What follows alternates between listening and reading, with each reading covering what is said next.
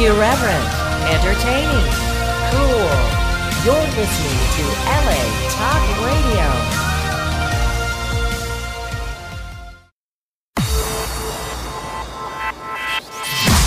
You're listening to Reza Riffs with Keith Reza and Alan Lee, right here on LA Talk Radio. Alright guys, welcome to Reza Riffs. We're in Vegas. I'm by myself today. I usually have a trusty sidekick to laugh at my jokes. And I'm in the longest walk ever just to interview my good friend who went to my show last night, and I haven't seen him in like 5 years, the great Raj Sharma, man. Thank you, buddy. Yeah, it was good to see you, man. Yeah, I was excited. I saw you on the lineup, and I think the last time was Manhattan Beach. Huntington Beach. Yeah. If you did the sports bar, it was Yeah. Huntington Beach. If you did the little basement comedy club, it was Manhattan Beach. No, it was a sports bar. Yeah. And that was fun. I think it was a contest or something you were doing. And I was basically finishing at the end while they... Oh, then that was Manhattan Beach. Yeah. Yes, yeah, the sport. I thought you did center fields. That's what it was. Yeah. Oh. I think I did both. Oh, you did both. You Yeah, I probably might did have done both. Okay. But yeah, and then I saw that you were at the Laugh Factory in Vegas. And I'm like, dude, that's Let's go see. long way from when I saw you then. You're probably thinking, let's go see if Keith got good. I was just glad Keith got out of the house. I'm like, let's go check it out. Yeah, it was great, man. It was fun to see you. Thank you so much. How are things? Things are good? They're doing good. I mean, it's just very hard to do, like with my career, with my autism and stuff, and then also I don't have TV credits, so it's hard for me to get spots, But you're a headlining comic. Your only credit is laughs, and you get the spots. So you're a comic. Yeah, but I have international credits. Oh yeah. So yeah. that's what gets me booked overseas. Yeah. Is I have satellite credits. Yeah, but it's like Sony TV and. Yeah, but I meant it as a compliment. Yeah. Like you're a comic. You know what I mean? Yeah. I don't know. Yeah, that's what I want. Laughs, I did, and that seemed to work because I did it. We did it at Pachanga, and then I got 3 weeks in a row. I got the last laugh, which is the very end segment of the show. I never watched the show. It's a great show. It was. It was. And it did great. Yeah. But yeah, so I don't know how many other comics had 3 weeks because I would watch. Right. And I'm like, I'm not on this episode. Yeah. Like, are you ready for the last laugh, which was their segment? And I'm like, oh, okay, that's where I'm at. Yeah. And then the next week, I'm like, I think they lied to me, and I'm not on this. And so that just that helped a lot. Yeah. In certain markets, and then my wife is an amazing publicist and manager. Oh, she's your manager too? Yeah. Oh, awesome. So she does she packages everything from international clips. And then my Fox stuff, and then Good Morning Texas, and then press that I've done in different cities, and she packages that and sends it out. Yeah, so you really have no idea how much you make. No, not a clue. Not a clue. She could be stealing from me. I don't know, but she's stunning. So she's worth every penny. Yeah, she's worth every penny she's embezzling. She's worth. Yeah, she's whatever. I'll just do the comedy. They'll just whatever. I mean, she's very hot and she's Australian, so she could just be lying to me in that accent. I'm like, deal, whatever it is. Yeah. I make $3 a show. Yeah. Apparently, that's what I make now. As long as we could say you're paying for this, it's fine. But no, yeah, absolutely. But I don't mean to offend anyone by saying I don't watch laughs. That was the one show that I actually tried to get on that because at the time my manager was David Himmelfarb, who used to manage Brad Garrett. Okay. They're good friends and stuff. And I was his worst client. I just couldn't get work and stuff. And I think part of it was just no one wanted to give me the chance. Yeah. And he didn't. I also felt David didn't believe in me enough to fight for that chance. Sure. You know what I mean? Yeah, I've had agents and managers that basically it was, well, if you get something, call me, then we'll work. Yeah. But I'm not going to get you anything. Yeah. And then my wife is the exact opposite. Yeah. So when I first met her, she was in PR. Yeah.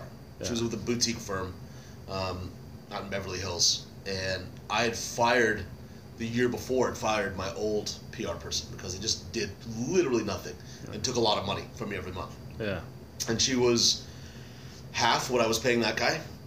And before, and this is what sold before I even signed with the agency. She's like, let me just show you what I can do before you sign up. And we did 3 red carpet events. Oh, really? Yeah, starting that weekend. So it was Friday, Saturday, and Sunday day. And by the time I went through all the gift bags at home, I was like, well, I'll sign up because I have $4,000 worth of swag. Right. Sitting here. Like, I had watches, I had a box of premium hand-rolled cigars. They rolled them in front of me. Mm-hmm. And, like, just all this crazy shit. I'm like, yeah, I think I could. And it was nonstop from that point on. Yeah. And I realized I was paying her, and then she was obviously paying the lady that owned the PR company. And then you but married she was her. doing all the work. Yeah. I'm like, well, why am I? And we started dating before I even signed up Oh. for the PR thing. Yeah. That's pretty smart. Yeah, I told her. Yeah, if I think about it, it is pretty fucking brilliant. Yeah. That was a smart move on my part. I didn't even know it until you called it out. But no, I told her I was going to marry her the first day I met her. Oh, did you? Yeah. I walked in. It was a friend of mine's birthday that I had missed the night before, and she did too. She had a red carpet event, and I had a Chris Newberg. So if you know Chris, I was sitting with him at the Den, and he asked me if I was going to our friend's birthday party. He was like, yeah, I'm going to go in about 15 minutes. He goes, it's in Santa Monica. And I was like, well, then I'm not going. We're in West Hollywood. I'm not going to drive. Yeah. And I get a text from my friend, whose birthday it was, and she's like, where are you? I go, hey, I love you, sweetie, but I'm not driving all the way to Santa Monica. She goes, idiot, it's on Santa Monica. It's a 5-minute walk from the Den. Yeah. But it was already last call. Right. So I'm like, you know what? I'll catch up with you tomorrow. Claire was at a PR event, a red carpet thing, so she missed it. So Claire's your wife? Claire's my wife. Oh, yeah. For the folks at home. Yeah. Claire's my wife. And my friend Corinne called Claire and said he missed my birthday. Then she called me. So Claire and I didn't know each other, but we had the same mutual friend. Right. And I walked. It's gone now. It's Laser Cat now, but it used to be a restaurant called Fork on Sunset. And I walked in, and I mean, I swear, I've never believed in love at first sight. It was one of those things when I would hear people talk about it. Yeah. I'm like, that's bullshit. Like, how do you not know if that person's crazy? Yeah. Like, love at first sight. What if she's batshit insane? Or what if he's a fucking psychopath? Exactly. And I mean, literally, I saw this girl, and she was at a table by herself. And I saw Claire, and I was like, and I started cussing LA out in my head. Yeah. I was like, if that girl is by herself, this city's the fucking worst. Wow. And I go to the bar, and my friend Corinne's like, can I get a martini? I was like, sure. She goes, do you mind buying my friend Claire a glass of wine? And there's a bunch of people at the bar. I'm like, can you introduce me to the person that I'm buying drinks for? That would be. And she goes, it's the girl behind you at that table. And I was like, she can have all the wine in the world. Oh, and we sat down, got introduced, and we talked for like 3 hours. Yeah. And she was going, my friend Corinne lives on Sunset, so they were going back to her house, and I was going to the Den to meet up with all the comics from the factory and the store hang out there. And I go, Claire Armstrong, it was really nice meeting you. And she goes, lovely meeting you. Yeah. And I go, I'm going to marry you one day. Wow. And she goes, we just met. And I go, say whatever you want, but I'm going to marry you one day. And we got engaged 5 months later. Wow, nice. So, that's nice. Yeah, she's that. She works for you. Like, she sees your strengths and weaknesses. Yeah. And then she highlights your strengths, and she tells you how to eliminate your weaknesses. Like, there's certain things that you don't catch. Like, I was saying, after a punchline, or a lot of comics do that. There's like or whatever. She's like, I want you to watch tape.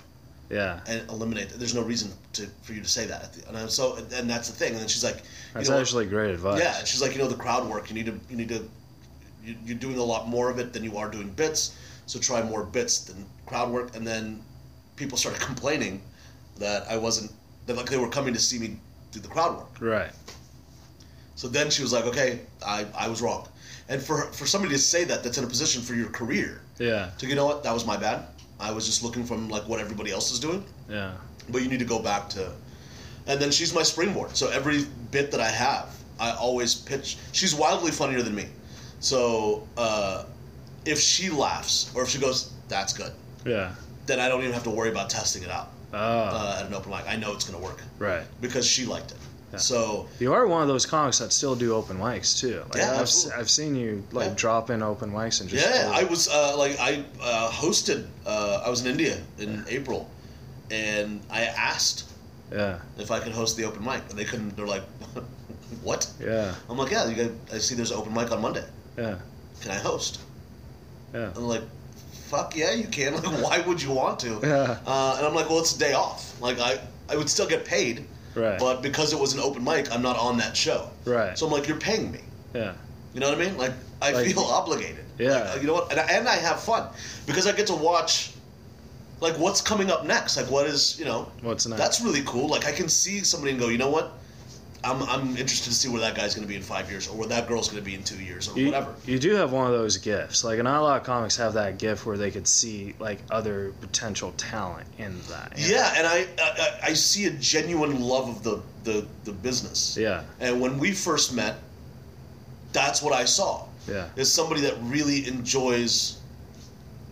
It's not one of those things that where you're using this to go to like acting or whatever. Like some people just do like, or go in the reverse where your career's on the decline and you have now to you're do like, comedy. Yeah. Like Chris Kattan. Right. There's a few.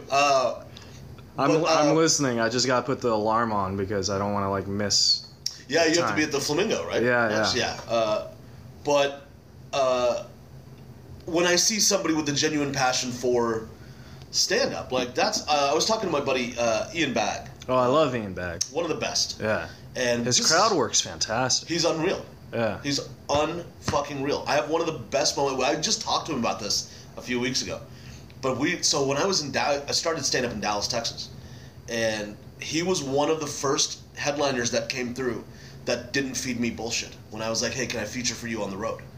I got fed that so many times. No, he goes, no, I'm not at the, like, that, this was, no, he said this. This is 2004 or 5. Mm-hmm. And he basically just, we hit it off immediately.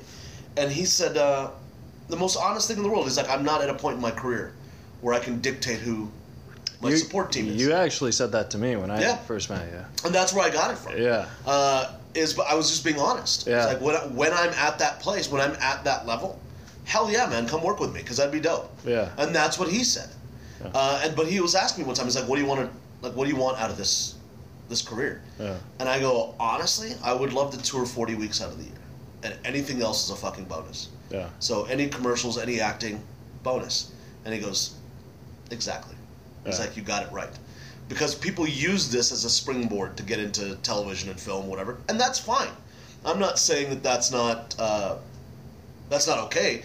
But to have a genuine passion for the business, I like seeing that. Yeah. I like seeing people that are doing it for that reason. Yeah. That aren't trying to be the next, whatever. Yeah. So that's when we met, God, what was it, 6 years ago? Yeah. 7 years ago, something like that? It was a long time ago. Yeah, that's what I saw. Like, I legitimately saw that. And it was just, because we had a bit of a conversation before that when we were talking about autism and how comedy got you out of that place. Yeah. That's seriously fucking impressive, man. Yeah. I think I told you that the other night. Well, I'm like super proud of, like, from there to here, like, that's a tremendous achievement. Growth and achievement, absolutely. Like, did you picture yourself getting to here?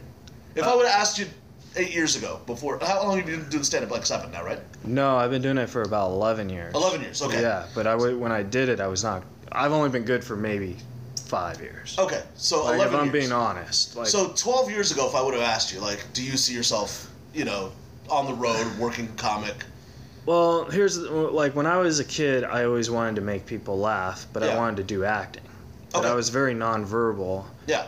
And I figured I had to get more verbal because I'd go to these auditions. Well, unless they were silent films. Yeah, exactly. I was like, you were just born ahead of your time. I was like, I was always thinking I could be the next Charlie Chaplin.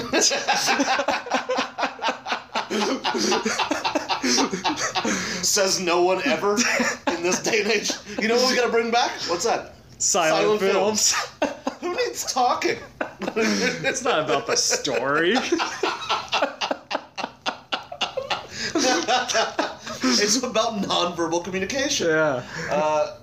So That's fucking hilarious, dude. You gotta put that in your bit. Yeah, but no one believed me that I wasn't very nonverbal, so I went to open mics to get verbal, you know, and then like I'd go to these auditions and I just bomb because like I get overwhelmed because when you go to auditions, it's not just one-on-one. Yeah. It's like 20 people, one, you know what I mean? So you have to beat all those 20 guys just No, to you get, don't.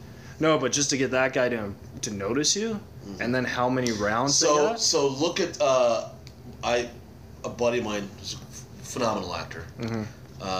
He also was my acting teacher for a while, or acting coach.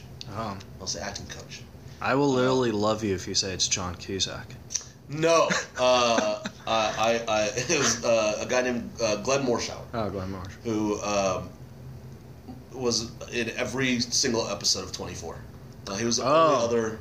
He was Agent Pierce. The one with the redhead. with Kiefer Sutherland, right? With Kiefer Sutherland. He was the only one outside of with Kiefer that was in every episode.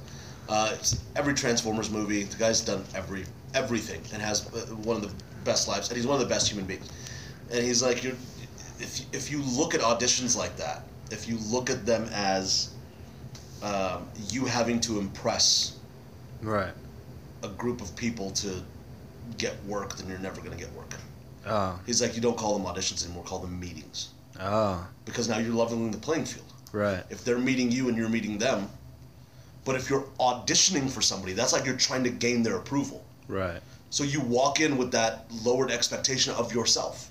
Where was this advice 7 years ago? I didn't know Glenn 7 years ago. So what I'm saying. Yeah, but I mean that's. But if you even the playing field, and I'm meeting you and you're meeting me, then we're on the same ground. Right. So all I have to do is recite the words that you gave me to recite, and there's no pressure there. Oh. So every time I do an audition now, I never say I'll tell my wife, I have a meeting. Oh, that's pretty smart. Yeah, you just call them meetings. Uh-huh. So from now on, they're no longer auditions. I have a meeting today at 12. I'll do that next time. I'm meeting these two producers, and I remember I was up for that show failed, but that LA to Vegas. Did you ever see that? No.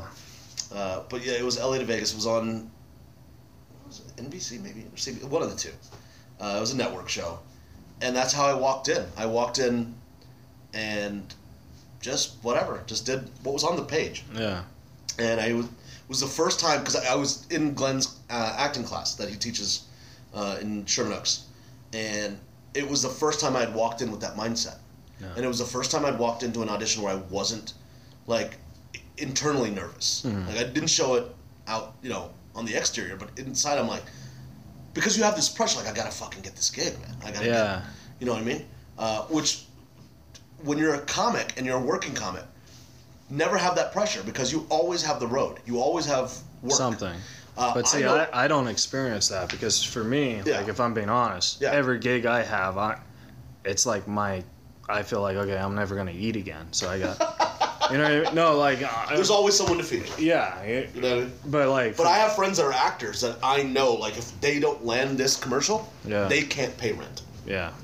And we're blessed in that sense where I can always...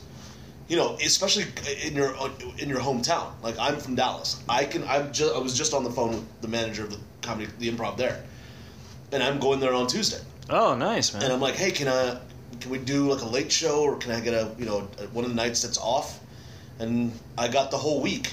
What? And the 7:30 and then the 11:30 late show. Oh, nice, man. And it's a buddy of mine who's headline. It's his show. It's a 2-man show, and he didn't know I was going to be in town. So it was just one of those things that just kind of where I was like, hey, I'm going to be in town visiting my father. Yeah. Do you mind if I host feature for you? Yeah. Because I'm just going to be there. And then I called the manager. I'm like, hey, can I get my own headlining show? Yeah. Like, I'll take the 11:30 because the Nemmer, who's... oh, I love Nemmer. Yeah, it's Nemmer. You're doing it with Nemmer? Yeah. Oh, my God. He's one of my favorite human beings. Dude, I did the Rec Room in Huntington with him and Irvine with him. Yeah. And I asked him if I could do Oxnard. Like, I love Nemmer. He's the nicest guy in the world. He's a sweetheart. And I'm trying to get him booked in India. Oh my God. That's my goal for him. Like, he's trying to get me to Lebanon. I'm trying to get him to India. So we'll talk about it next week. But it was just one of those things where a buddy of mine's in town performing. I was in town visiting family, and then the manager I've known since I started. He was a waiter at the Improv in Addison when I started stand up, and now he's the general manager. Wow. So we've had this long history, and I'm like, yo, just throw me we'll just do an 11:30 show. We'll guest list it, but it's just something to do. So I know I can sell merch, and I'm going to get, some money for the shows. Right. Whereas I don't have to constantly worry about auditions. But back to what I was saying, is it was the first time walking in that I leveled the playing field. Yeah. Where I was like, this is a meeting. I'm meeting you. You're meeting me. There's no expectation here. And I remember the casting director in the middle of me, in the middle of my audition, like just laying down on the couch. Wow. She just laid down and kept watching. And she goes, "You're going to producers, so." Oh, that's pretty good. And the next day I was in front of producers. And it was one of those things again. I don't know them. Yeah. It's Will Ferrell and Adam McKay. Oh, really? I didn't go to... It was their casting. Yeah. But it was for their show. It was their show that they... was greenlit by the network. And I just walked in and that was that. And it was funny because they auditioned every brown dude in town. Wow. It was for a Persian character. Yeah. And I did it with... I just did the Indian accent. Yeah. I just did my dad, basically. Yeah. And I think it got down to me and... Dana Dude? No. Great comic. And I thought it was down to me and him. And I saw him at the factory. I was like, so you got it, right? And he goes, no, I thought you got it. I was like, no. Who ended up getting it? I'm like, I don't know. It fucking starts shooting Wednesday. Oh. And this is like a Monday night. I was like, Yeah. yeah. And they gave it to some Russian guy. Wow. So they ended up auditioning every brown dude in town and then gave it to a white Russian dude. Ah. But I mean, at least you guys were like, oh. Yeah, I mean, we got that's the Yeah. good thing. We got in front of the casting, and then we got in front of the producers. So you never know. Like one of those things, like 3 years down the line, Yeah. it could be one of those things where they're like, oh, you know what? Who'd be good for this? That Keith guy. Yeah, that guy. He'd be good for this. Yeah. Or that brown dude. What was his name? Raj. Yeah, get him. Like, let's see him again. Well, see, that's why you always gotta be nice. In my opinion, you gotta be nice to everyone you meet because you never know when that might come back to haunt. Yeah, Unless, I don't know. That's a great philosophy to live by. But I'm always. It's very hard to live by it though because there's some dicks out there. There are, but they make themselves visible very early on. Yeah. So you don't have to share pleasantries with them very long before you figure out who they are. Yeah. So it's easy. They eliminate themselves. That's you true. don't have to do that. That's true. Like they'll go, I'm a dick, and they'll show you Yeah. how much of an asshole they are, and you go, okay, I'm eliminating you from my life. Right. And that's what I've done. Like throughout my career, I've eliminated or bypassed the assholes that were thrown in front of me as I was. Like as you I'm just on this avoid journey. them. I just don't deal with it. Like there's no reason to anymore. Yeah. I'm 42. I have no threshold Right. for people that are inconsiderate and mean-spirited. Like there's Yeah. no reason for that. Yeah. I'm gonna bring my best me. Yeah. Well. So if you decide you're not gonna bring the best to you, then fuck you. Like, I'm not hanging out. Well, yeah, and I 100% agree with that. But I've also learned this as I got older because when I was younger, when I was starting to get a lot of heat because when I was with Norm, that was when everyone wanted me on shows. Yeah. And I don't think it was because of my talent. I think it was because they wanted me to try and get Norm to do the show. Of course. But I was enjoying the work. Fuck yeah. But so as I got older, I will be the first to admit I did get a little hot-headed, and I didn't treat people. Oh no, I throw tantrums. Yeah, I didn't no, yeah, but Yeah. I didn't treat people bad they're bad humans. I probably did treat them like they're bad comics. Oh wow. You know what I mean? Yeah. And I can admit that, and now that I see it, they're actually really good comics, and I think I was just in that level of, oh, I'm getting a lot of work. You know what I mean? If I It was could, overwhelming. yeah, and if I could rewind the form, I could, because I wasn't trained like that, and at the time I didn't realize I was doing it until now that I look back. Yeah, hindsight's always 20. You know what I mean? Yeah, sure. Because Norm always taught me to treat everyone how they treat you, and I felt that what I was doing. Yeah. So maybe they treated me bad and I took it, you know what I mean? Sure. So, but that was one of those things where now... I'm a kill him with kindness guy. Yeah. You know what I mean? I'll silently say evil shit about you in my head if I believe that that's... And then just compliment you. Yeah. So those nice things you said to me... No, made I me think... cry. What I'm saying is if you show yourself to me as a dick, I won't acknowledge that. I'll go, okay, well, it was great meeting you, man. It was great working with you. Yeah. And then it throws you off because you're like, I was a dick to that guy, but he was super nice to me. And then on my way back to the hotel or in the car or whatever, be like, fuck that dude. Yeah. You know, or fuck that person. Like, I never want to work that with, and I can say it. I like being in a place where I can call a club and go, yeah, I don't really want to work with so-and-so this week. So, right. You know, if they ask for the week, tell them no. Well, I've never like said I don't want to work with anyone, and I do. Oh yeah. Yeah. But I mean, you're a headliner, and you also have that right too, because to avoid whatever situation. Which is going back to the original thought of always be nice because you never know. Exactly. You know what I mean? That's what I'm saying. So it goes back to that original thought where I'm like, hey, you were a dick to me. I'm lucky enough and blessed enough that I got to do what I do for a living. Right. But I don't want to be around you for a week. Yeah. So I'll rather have, like I've done this before where I've just gone and, especially internationally, I'll go and watch, like a night before the week starts. Like just go see who's up and what they're doing. Go, hey, you know what? Can I have them host for the week? Because I really like that dude's energy, and I really thought it would, his point of view was really funny. But what if you never saw the host that was booked? You kind of cost that guy that job, though. No, because they usually wait to, like, it's different here. Oh, okay. Over there, they're like, hey, who do you kind of want? Who do you like? I was going to say, really if it was the same, it's like a double. It's a double sword. I would never take anybody's. I would never take food out of anybody's mouth. Unless it's on a Tuesday, like if they. Then fuck them. Yeah, it's like we gave you Monday, and Tuesday you're just not doing good. Yeah, no. I had, and this is, again, I had this in April. I was in India, and there was a guy who I was working with, and he's a poor guy. Just, I mean, you know what? I give him credit. He stuck to the bit. Yeah. And it just didn't work. Yeah. And I was talking to another comic. I'm like, he is really doubling down on this. Like, he's going ham on this bit that does not work. And he goes, don't say anything, it would devastate him. Yeah. And I didn't.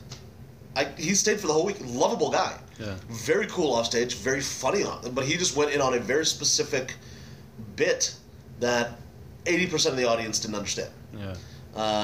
But yeah, I would never go. How come I have a feeling you're talking about me? No. Were you in India? Was that you in New Delhi? But no, I mean, like, I could have, like, legitimately gone to the manager. Yeah. Like, can we find somebody tomorrow? Yeah. But I'm not taking food out of anybody's mouth. Now, had he been a dick, and, like, have you ever had, and I've seen this, oh my God, I had, a girl did a guest spot on a show I did a couple years ago in Scottsdale, and just fucking bombed and came off, and she was like, I'm glad I got that on tape. And I'm like, really? She's like, yeah, I fucking killed it. And I'm like, what show are you watching? like you might want to watch this video when you get back.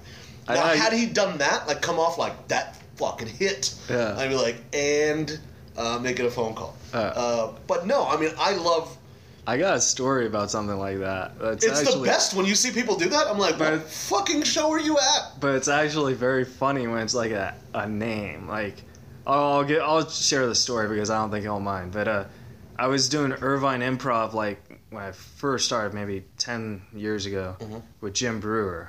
Oh yeah, right. Jim's hilarious. Yeah. And then they did they added a G show for kids. Oh no. Like at 3:00 in the afternoon. With Jim Brewer?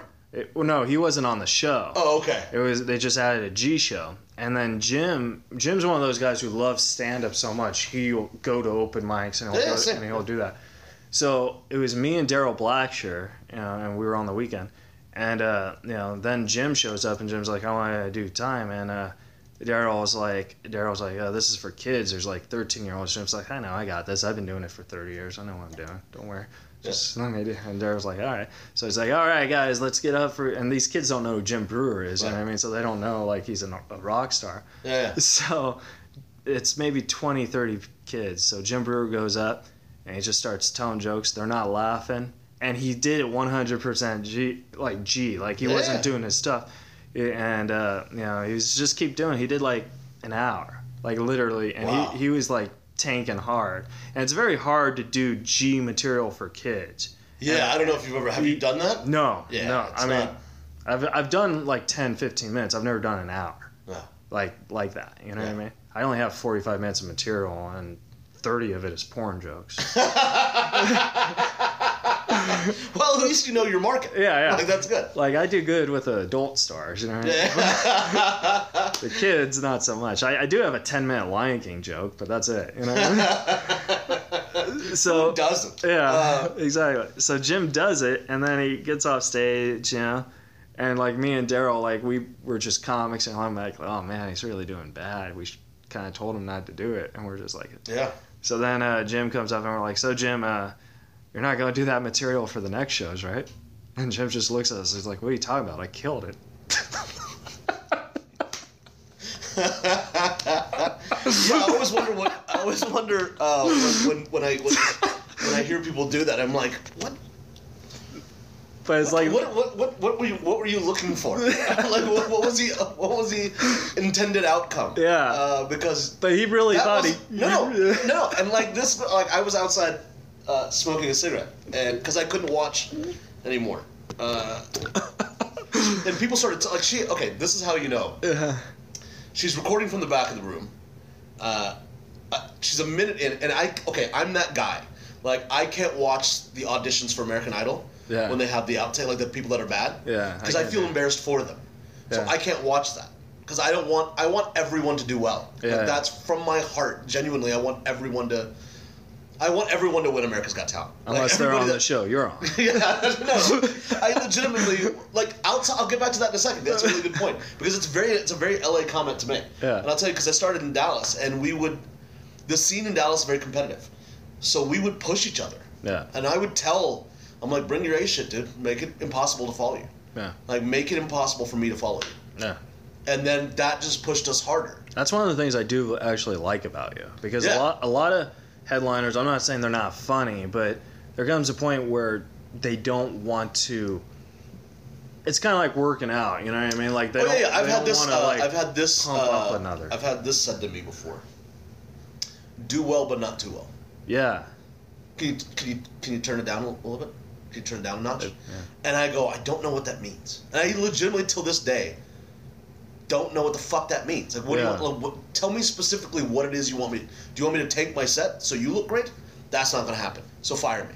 Right. And that's not going to happen because then you look weak. Right. So you're stuck with me. Yeah. And I've had this happen multiple times. I have too. I know. That's what I'm saying. And that's a fucking victory.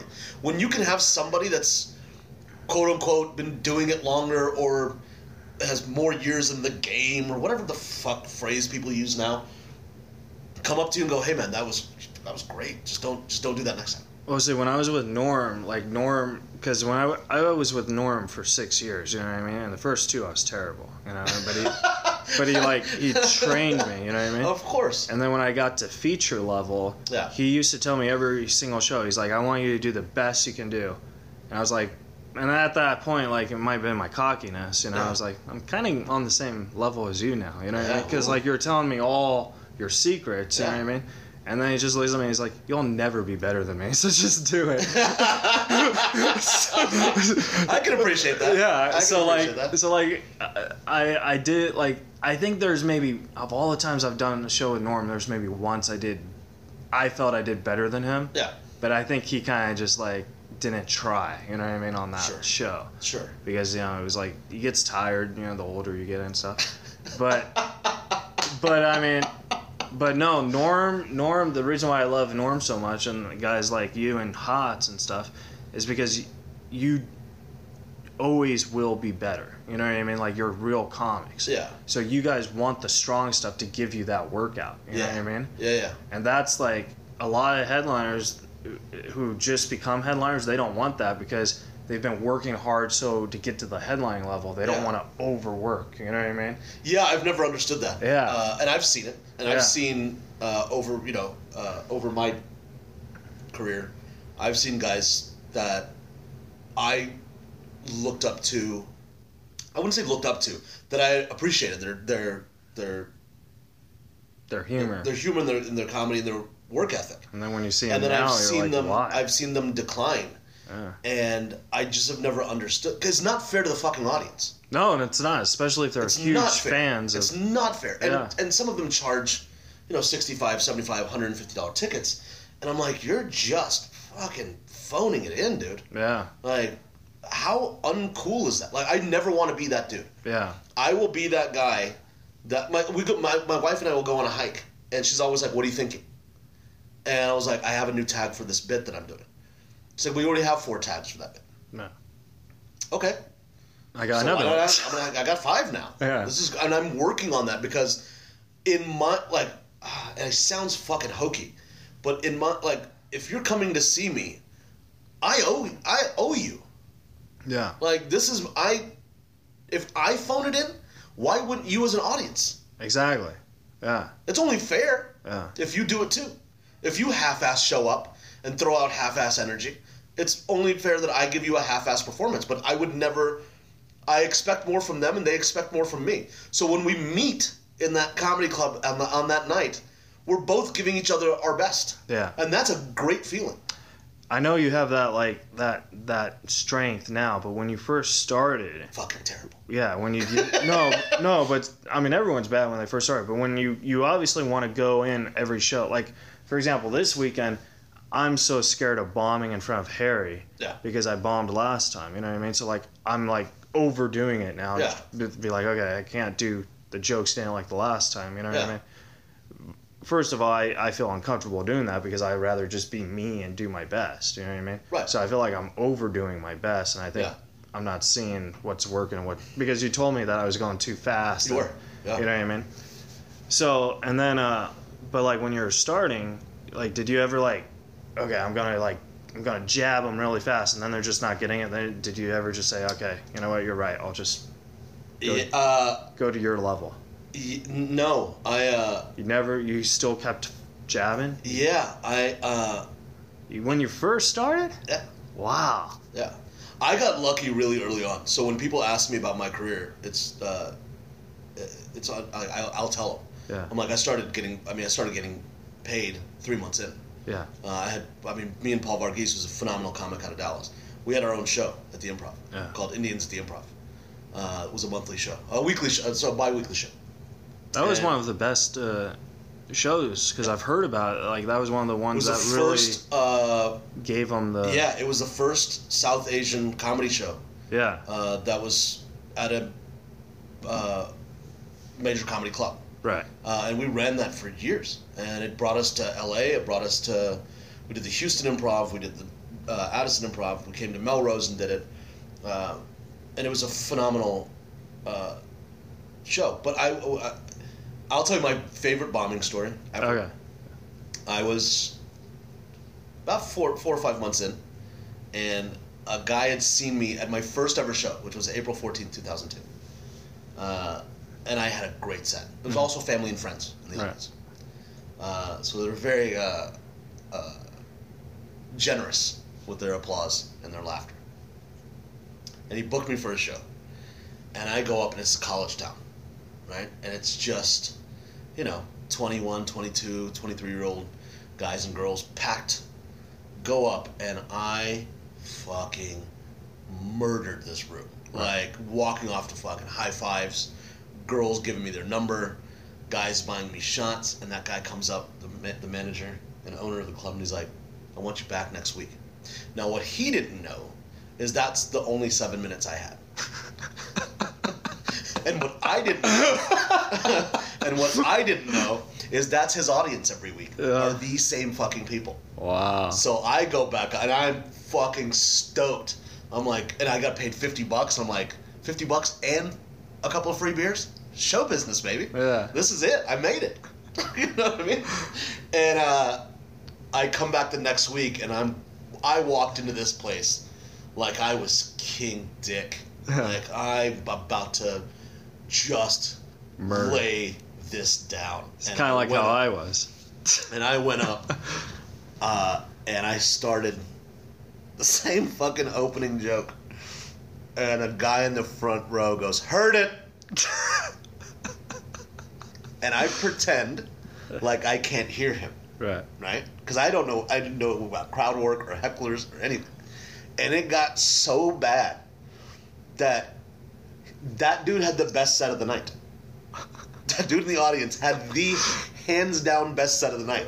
Like, he was shitting on me so hard that the audience was cheering.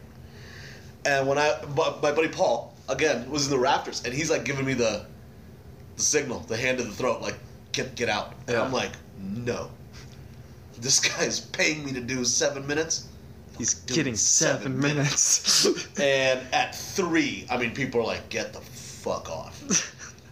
To the point, when I walk, I go, that's my time. You guys have been great, which they weren't. But you guys have been great. It was literally pin drop silent. I could hear, I had dress shoes on. I could hear my shoes clacking against the floor as I walked out. And like the manager owner who called me a rock star the week before didn't even pay me. Like, I got in my car and I was like, never fucking coming back here again. And I never went back. Like, they never, and honestly, they never asked for me to come back. But that's a sad story. But you know what would have been funny if the manager had a sense of humor, like in 3 minutes when you're bombing? He'd be like, I'll give you 100 to get off. I would have paid him to give me the light. That's how bad it was. Like, I would have given him the $50. Like, give me a light at 3. You know what I mean? So when I see people that have this, fucking killed it. Yeah. I'm like, let's take a poll. Yeah, let's see the next show. But I've never, like, I've always looked at, because I was a theater actor. I mean, that's what I was trained. I was a trained theater actor. And so I'm always like, you got to give your best performance. You got to give your... Every night is opening night. Right. Every night is an opening night. So that's how I've always looked at things. Yeah. So when you're just like, you just keep jabbing? Yeah. Because I'm like, every night's opening night. I'm going to give you the best I can do. Yeah. And if that fails, I can't help that. I wrote, like, because, like, I used to bomb a lot. And, like, it's hard because, like, I don't hear laughter that well with my Asperger's and sound waves and stuff and light. So explain that, because have you explained this to your audience? Because I don't know what that is. So explain it to me. I've explained it before. Like, I don't do it every show, but like like sometimes, like, because when there's a lot of sound waves, I get dizzy and like I can't like focus, and I'll have. So you're fucked at a rock show, like at a concert. You're not. I've never been to a real concert. I mean, I've seen the Violent Femmes, but that's it. Okay. But like I've never seen like Aerosmith or like I can't. You can't. I can't even listen to it on the radio. No, okay, so that's why you're saying TV and you don't watch TV and you don't. Yeah, because like it's like it really. I didn't know that. Yeah. I didn't know. I thought it was just more of a. It is, but what I'm saying is the sound waves. Like if it hits your ears and your brain, because your brain every brain has muscles in it. Sure. My brain just doesn't function on it. It's like if you spin around over and over again, that's what it's like. And it's just like, oh no shit. Yeah. Okay. So it's like I. So even your own voice and laughter fucks you up.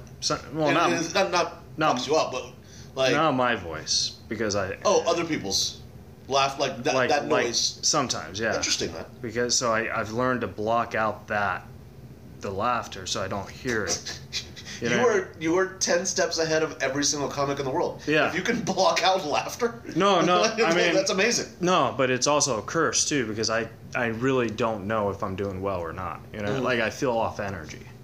So if I feel good energy, then I feel I did well. If I feel bad energy, so that's just how. I am going to come by tonight, by the way. Oh, awesome. Yeah, I'm going to come by.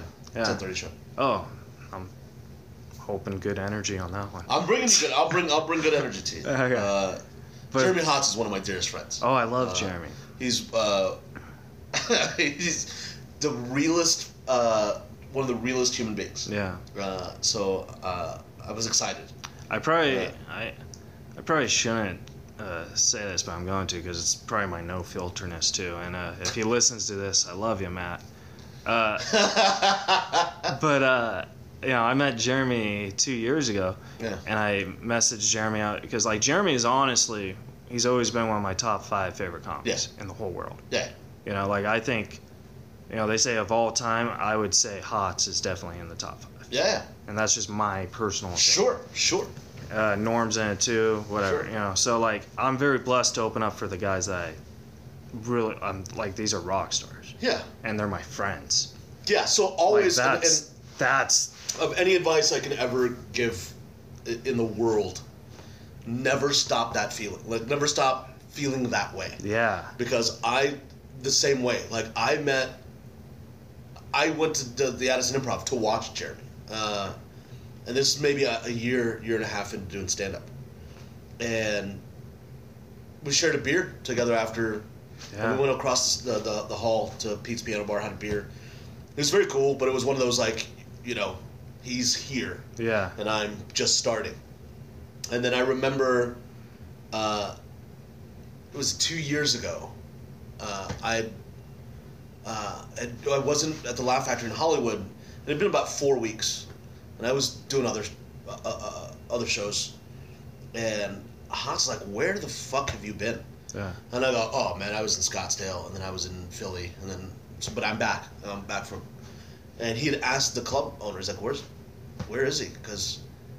And he said this, and it was one of those genuine moments. It's like, you're one of us. Like, you stand toe to toe on stage with every single one of us. Yeah. So when I don't see you, and I don't see you for a long period of time, it bothers me. Yeah. And he's like, "You're my friend, and I want to see you. So let me know when you're like, if you're gone for that long, like check in with me." And I was like, "Really, Jeremy?" And he's like, "Yeah, dude, I haven't seen you in almost a month." And keep in mind, we hung out the last 3 nights. Yeah. Before you left, before I didn't see you. I haven't seen Jeremy in 6 months. Yeah, I saw like a week and a half ago. Yeah. You know what I mean? So it is one of those things where I do like try and text him and say, "Hey, I'm going to be in town." He always says, like I think that the old guy. Well, the older you got, I think now with Shaq, you know what I mean? Because so like I think that's a big part of it too. But so like I love Matt, but when Matt had personal things happen to him, that's very, very sad. Mm-hmm. And my heart breaks for him. Yeah. Like seriously. Yeah, sure. Like no one should ever go through that. Yeah. But in the back of my mind, I'm thinking, this is awesome. I'm featuring for Jeremy Haas. Like, oh, that's fucking great. Yeah. The fact that you can admit that is beautiful. But Matt's the feature now. You know what I mean? So sure. I got dropped to host, which whatever. Who cares? Yeah, but man. But I remember it was the We're best in fucking year. Vegas, dude. Yeah. No, but what I'm saying, I learned so much from Jeremy in those 7 months of hard, like, it's just, I've never seen Hots bomb. Like, he's the one comic that I've never seen bomb. No, I've never seen him. I've seen Norm bomb, but I've also seen. I've seen Norm purposely bomb too. So yeah, I have a friend of mine who does that. Like he loses the audience in the first 5 minutes on purpose. Yeah, and then he fucking the 6th minute smashes you in the face. Yeah, and you're like, oh, that's a great feeling. Though, and it's if you've also ever done it. It's also you can see the realization on the audience's face when they're like, oh, you set that up. Yeah, like you can tell from their face and their laugh, like, okay, you did that on purpose. Yeah, because I used to bomb a lot, so I wrote a bit of bombing, So like when a joke falls, I don't do it on purpose, but like I wrote a bit to have it. It's very dark, so like when a joke falls, I'll be like, oh, this is awesome. This is like telling jokes at a funeral. And then I'll be like, I don't mean to brag, but if you Google me, I'm the #1 comedian at telling jokes at funerals.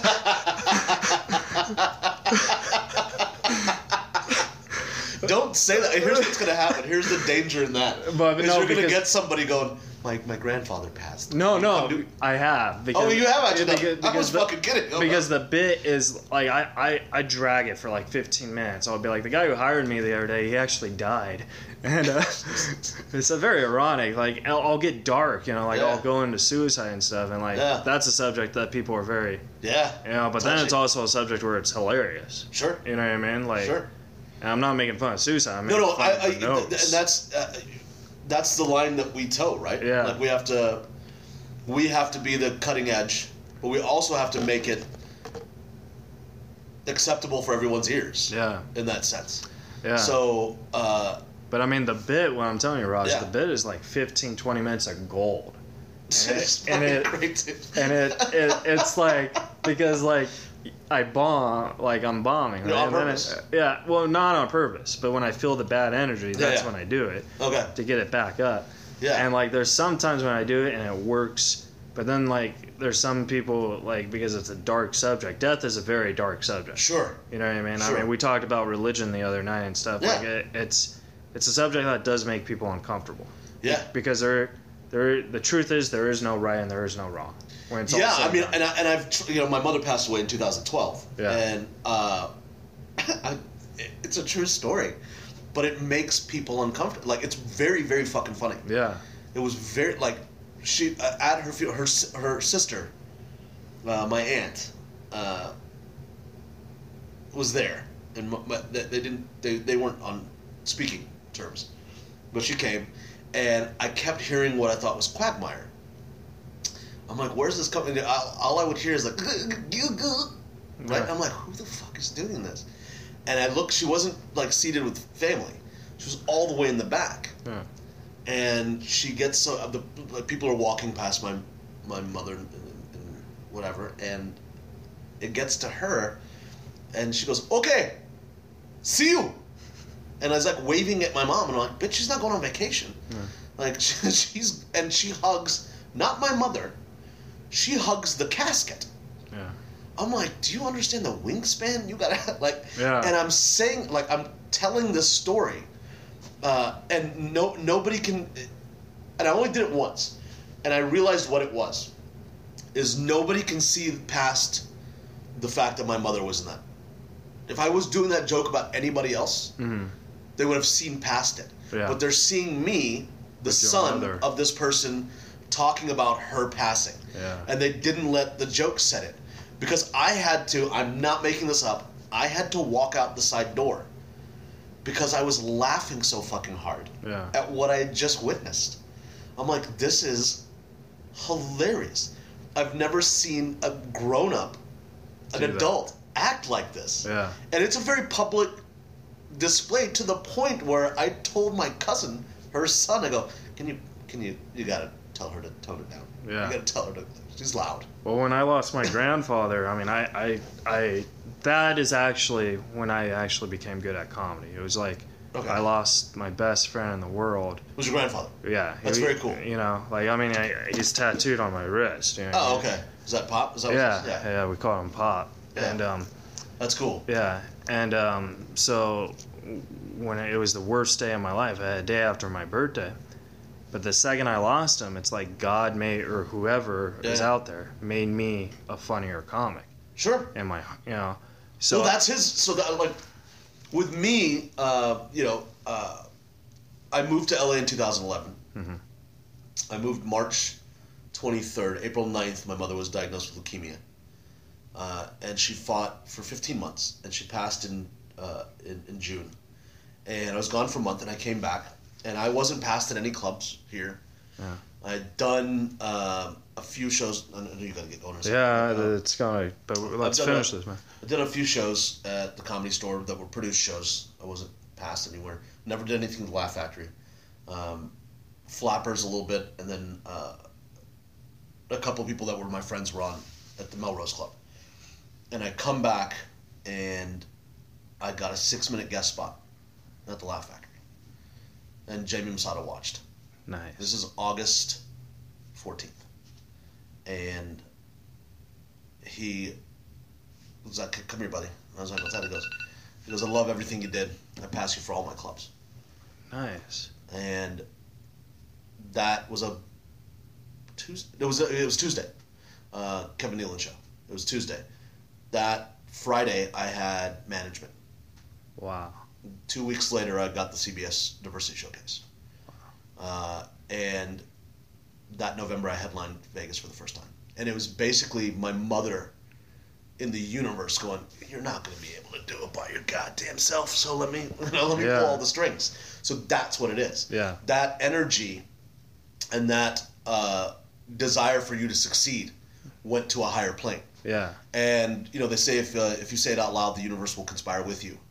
And there's also the quote from The Secret, be bold and secret soldiers will aid. Yeah. So that's what it is. It's your grandfather's desire for you to be successful. Yeah. Went into the atmosphere. Yeah. And that's what came down. And regardless, it's love, because that's so Man, I'm sad about your mom because I remember when that happened. Yeah, it was funny because I talked to her on the Friday. I didn't realize it was 2012 though. Yeah. That's how fast time goes. I know, man. Because I remember that was the most depressing thing you've ever tweeted. Yeah. I felt so bad. Yeah, I talked to her on Friday, and they know when they're when it's coming up. Because she goes, when are you coming home? I go, I'll be there Tuesday. She goes, no, come Monday. Yeah.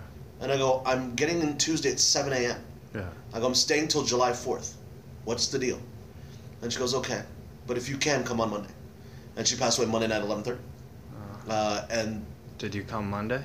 I Tuesday 7 o'clock in the morning. And Wednesday was her funeral, and Thursday night I was booked at the club. And it was the first time I ever did jokes about her in the past tense.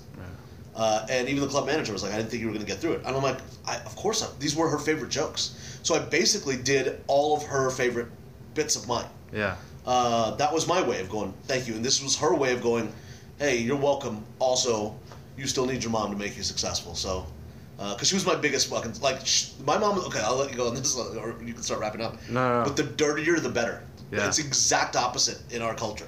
Because men, usually Indian men, tell the dirty jokes, and the women are like, oh, my dad can't stand profanity. Yeah. So if any comic, I don't like him, he uses bad words. Yeah. And my mom's like, okay, so there's 3 nuns blowing the Pope. And you're like, okay, all right, Mom, okay, let's talk about 3 nuns blowing the Pope. And she'll tell you she would tell you these really filthy jokes. Yeah. So anything I did, she's like, I like that, but you can make this a little dirtier. Yeah. And I'm like, you don't mind? She's like, I love it. Yeah. So that's what I did. So it was very, very sad, but very funny at the same time. Yeah. And like I said, again, people can't see the fact that because it's my own mother, they get uncomfortable. I'm not uncomfortable. Right. I'm the one telling it. Uh-huh. They get. I hate when people get uncomfortable on your behalf. Oh, that's true. You know what I mean? It sucks. But we actually did. I mean, we gotta leave. But I actually did get a Facebook question for it, and okay. I actually know the answer, but I gotta okay, for the listeners and stuff. There's a theory. This is stupid. But there's a theory that Jerry Bidnow might be your dad.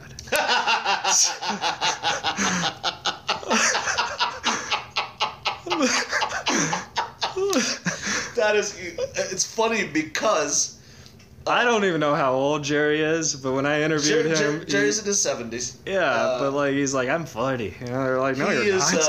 He's the sweetest, most genuine fucking human being. Yeah.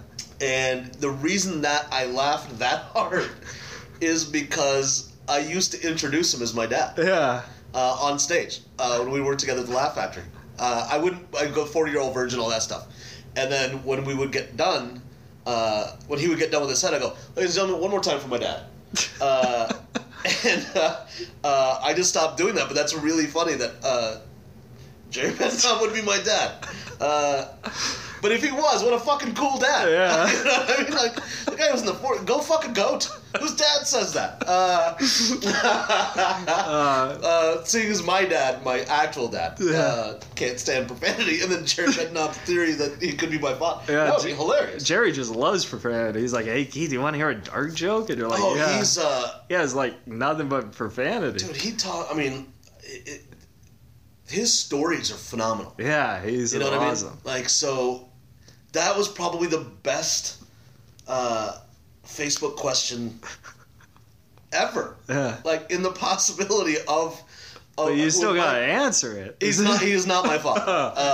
But he is a dear friend. Yeah. We do spend time together, which is very nice. Yeah.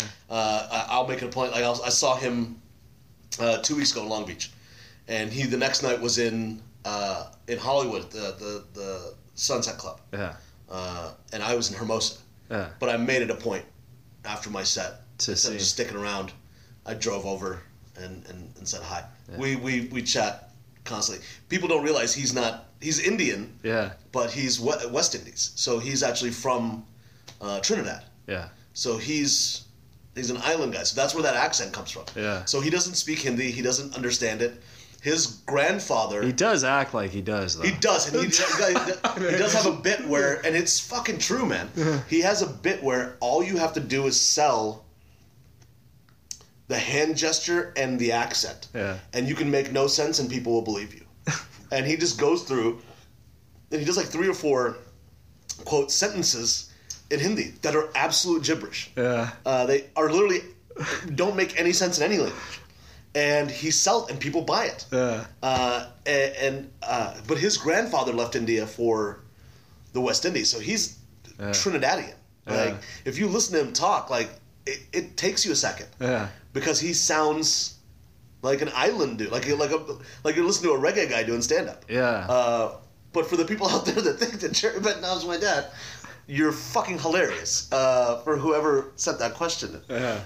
It was Ty Rivera. Was it Ty? No, unbothered. No, I don't. It wasn't Ty. But Raj, where can the folks find you on the social media? All the social media. I'm there. My wife makes me. Yeah. I'm old and curmudgeon-y, so I don't really like to keep up with it. But at Comedian Raj, so all one word. Awesome. COMEDINRAJ, all one word. So that's Twitter. That's Instagram. That's. And then I don't know what my fan page is. She does. She runs all that stuff. Just Google you and just Google me. I come up. Raj, I love you very much, man. I love you too, brother, and I'm very proud of everything you've accomplished, my friend. Oh, thanks, man. Thanks for doing this, man. No problem. This is Anytime. awesome. This is Anytime. All right. See you guys next time on Razor Riffs. You're listening to Razor Riffs with Keith Reza and Alan Lee, right here on LA Talk Radio.